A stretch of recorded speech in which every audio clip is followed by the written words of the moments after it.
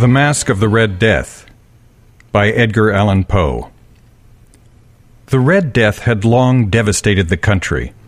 No pestilence had ever been so fatal or so hideous.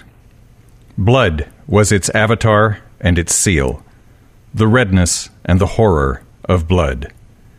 There were sharp pains and sudden dizziness, and then profuse bleeding at the pores with dissolution. The scarlet stains upon the body, and especially upon the face of the victim, were the pest ban which shut him out from the aid and from the sympathy of his fellow men. And the whole seizure, progress, and termination of the disease were the incidents of half an hour. But the Prince Prospero was happy and dauntless and sagacious. When his dominions were half depopulated, he summoned to his presence 1,000 hale and light-hearted friends from among the knights and dames of his court, and with these retired to the deep seclusion of one of his castellated abbeys.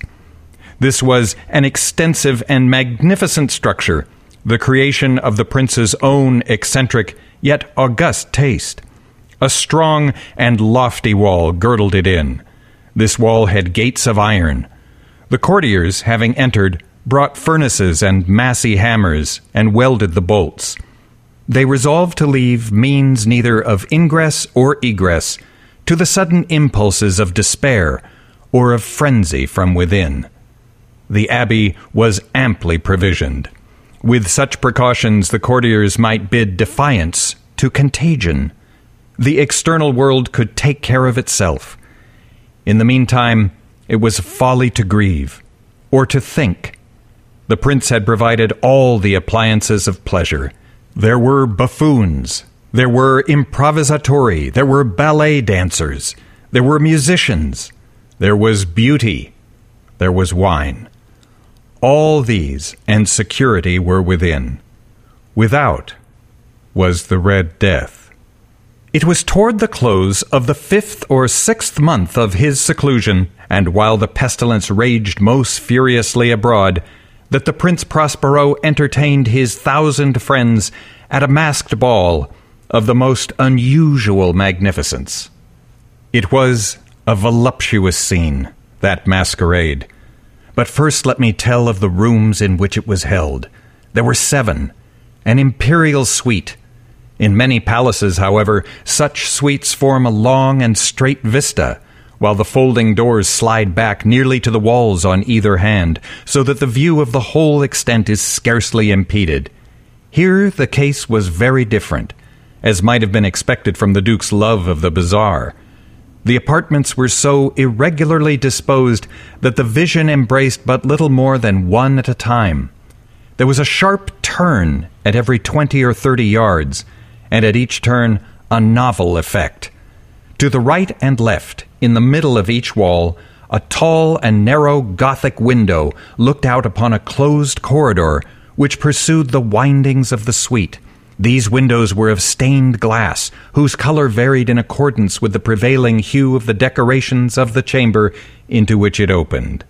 That at the eastern extremity was hung, for example, in blue, and vividly blue were its windows. The second chamber was purple in its ornaments and tapestries, and here the panes were purple. The third was green throughout, and so were the casements. The fourth was furnished and lighted with orange, the fifth with white, the sixth with violet.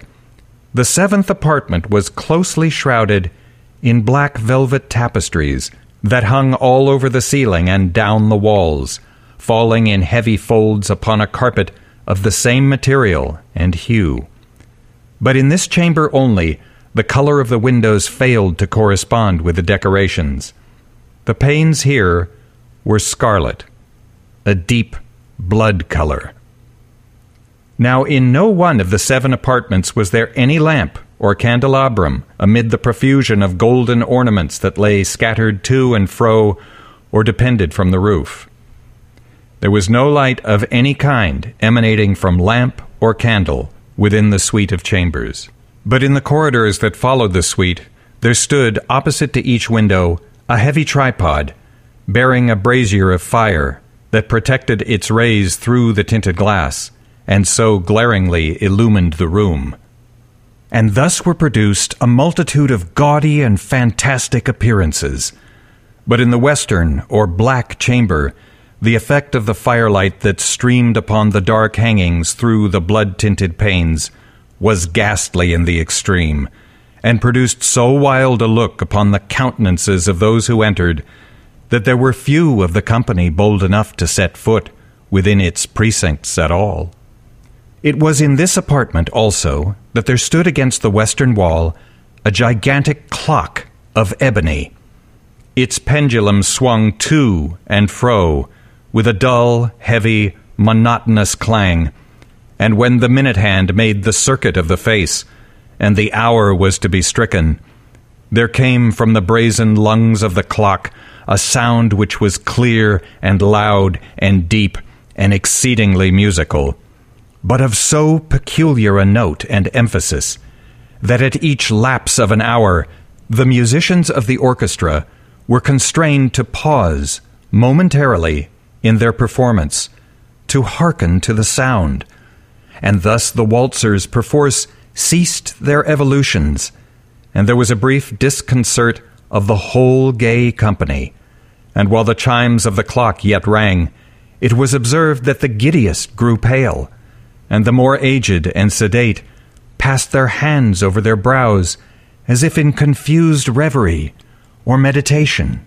But when the echoes had fully ceased, a light laughter at once pervaded the assembly. The musicians looked at each other and smiled as if at their own nervousness and folly, and made whispering vows, each to the other, that the next chiming of the clock should produce in them no similar emotion. And then, after the lapse of 60 minutes, which embrace 3,600 seconds of the time that flies, there came yet another chiming of the clock, and then, with the same disconcert, and tremulousness, and meditation as before. But in spite of these things, it was a gay and magnificent revel. The tastes of the Duke were peculiar. He had a fine eye for colors and effects. He disregarded the decora of mere fashion. His plans were bold and fiery, and his conceptions glowed with barbaric luster. There are some who would have thought him mad. His followers felt that he was not. It was necessary to hear and see and touch him to be sure that he was not. He had directed in great part the movable embellishments of the 7 chambers upon occasion of this great fête, and it was his own guiding taste which had given character to the masqueraders. Be sure they were grotesque. There were much glare and glitter and piquancy and phantasm, much of what has been since seen in Hernani. There were arabesque figures with unsuited limbs and appointments. There were delirious fancies such as the madman fashions. There was much of the beautiful, much of the wanton, much of the bizarre, something of the terrible, and not a little of that which might have excited disgust. To and fro in the 7 chambers there stalked, in fact, a multitude of dreams, and these, the dreams, writhed in and about, taking hue from the rooms, and causing the wild music of the orchestra to seem as the echo of their steps. And anon there strikes the ebony clock, which stands in the hall of the velvet, and then, for a moment, all is still, and all is silent, save the voice of the clock. The dreams are stiff frozen as they stand, but the echoes of the chime die away. They have endured but an instant, and a light, half-subdued laughter floats after them as they depart. And now again the music swells, and the dreams live, and writhe to and fro, more merrily than ever, taking hue from the many-tinted windows through which stream the rays from the tripods. But to the chamber which lies most westwardly of the 7, there are now none of the maskers who venture, for the night is waning away, and there flows a ruddier light through the blood-colored panes, and the blackness of the sable drapery appalls, and to him whose foot falls upon the sable carpet, there comes from the near clock of ebony a muffled peal, more solemnly emphatic than any which reaches their ears, who indulge in the more remote gaieties of the other apartments. But these other apartments were densely crowded, and in them beat feverishly the heart of life, and the revel went whirlingly on, until at length there commenced the sounding of midnight upon the clock, and then the music ceased, as I have told, and the evolutions of the waltzers were quieted, and there was an uneasy cessation of all things as before. But now there were 12 strokes to be sounded by the bell of the clock, and thus it happened, perhaps, that more of thought crept, with more of time, into the meditations of the thoughtful among those who revelled. And thus, too, it happened, perhaps, that before the last echoes of the last chime had utterly sunk into silence, there were many individuals in the crowd who had found leisure to become aware of the presence of a masked figure which had arrested the attention of no single individual before. And the rumor of this new presence having spread itself whisperingly around, there arose at length from the whole company a buzz or murmur, expressive of disapprobation and surprise, then, finally, of terror, of horror, and of disgust.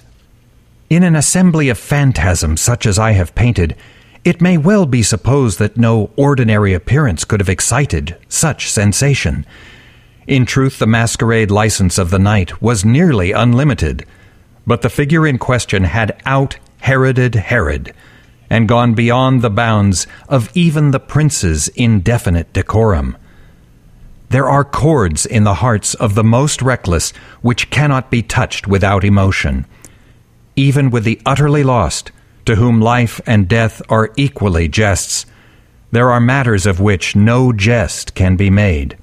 The whole company, indeed, seemed now deeply to feel that in the costume and bearing of the stranger neither wit nor propriety existed.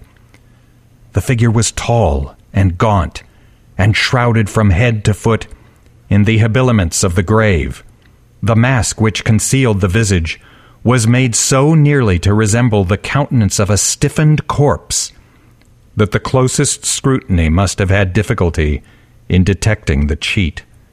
And yet all this might have been endured, if not approved, by the mad revellers around.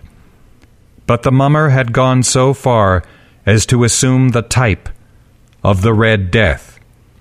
His vesture was dabbled in blood, and his broad brow, with all the features of the face, was besprinkled with the scarlet horror. When the eyes of Prince Prospero fell upon this spectral image, which, with a slow and solemn movement, as if more fully to sustain its role, stalked to and fro among the waltzers, he was seen to be convulsed, in the first moment with a strong shudder, either of terror or distaste, but in the next, his brow reddened with rage. "Who dares?" he demanded hoarsely of the courtiers who stood near him. "Who dares insult us with this blasphemous mockery? Seize him and unmask him, that we may know whom we have to hang at sunrise from the battlements." It was in the eastern or blue chamber in which stood the Prince Prospero as he uttered these words.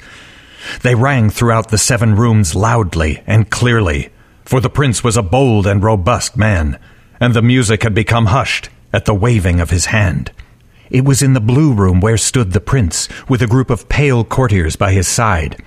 At first, as he spoke, there was a slight rushing movement of this group in the direction of the intruder, who at the moment was also near at hand, and now, with deliberate and stately step, made closer approach to the speaker.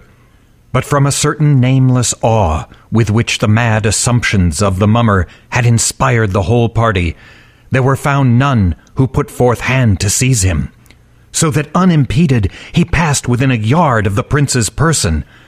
and while the vast assembly, as if with one impulse, shrank from the centers of the rooms to the walls, he made his way uninterruptedly, but with the same solemn and measured step which had distinguished him from the first, through the blue chamber, to the purple, through the purple to the green, through the green to the orange, through this again to the white, and even thence to the violet, ere a decided movement had been made to arrest him. It was then, however, that the Prince Prospero, maddening with rage and the shame of his own momentary cowardice, rushed hurriedly through the 6 chambers, while none followed him on account of a deadly terror that had seized upon all. He bore aloft a drawn dagger, and had approached in rapid impetuosity to within 3 or 4 feet of the retreating figure, when the latter, having attained the extremity of the velvet apartment, turned suddenly and confronted his pursuer. There was a sharp cry, and the dagger dropped gleaming upon the sable carpet, upon which, instantly afterwards, fell prostrate in death the Prince Prospero. Then, summoning the wild courage of despair, a throng of the revelers at once threw themselves into the black apartment, and seizing the mummer, whose tall figure stood erect and motionless within the shadow of the ebony clock, gasped in unutterable horror at finding the grave cerements and corpse-like mask which they handled with so violent a rudeness, untenanted by any tangible form. And now was acknowledged the presence of the Red Death. He had come like a thief in the night, and one by one dropped the revelers in the blood-bedewed halls of their revel, and died, each in the despairing posture of his fall. And the life of the ebony clock went out with that of the last of the gay, and the flames of the tripods expired, and darkness and decay and the Red Death held illimitable dominion over all.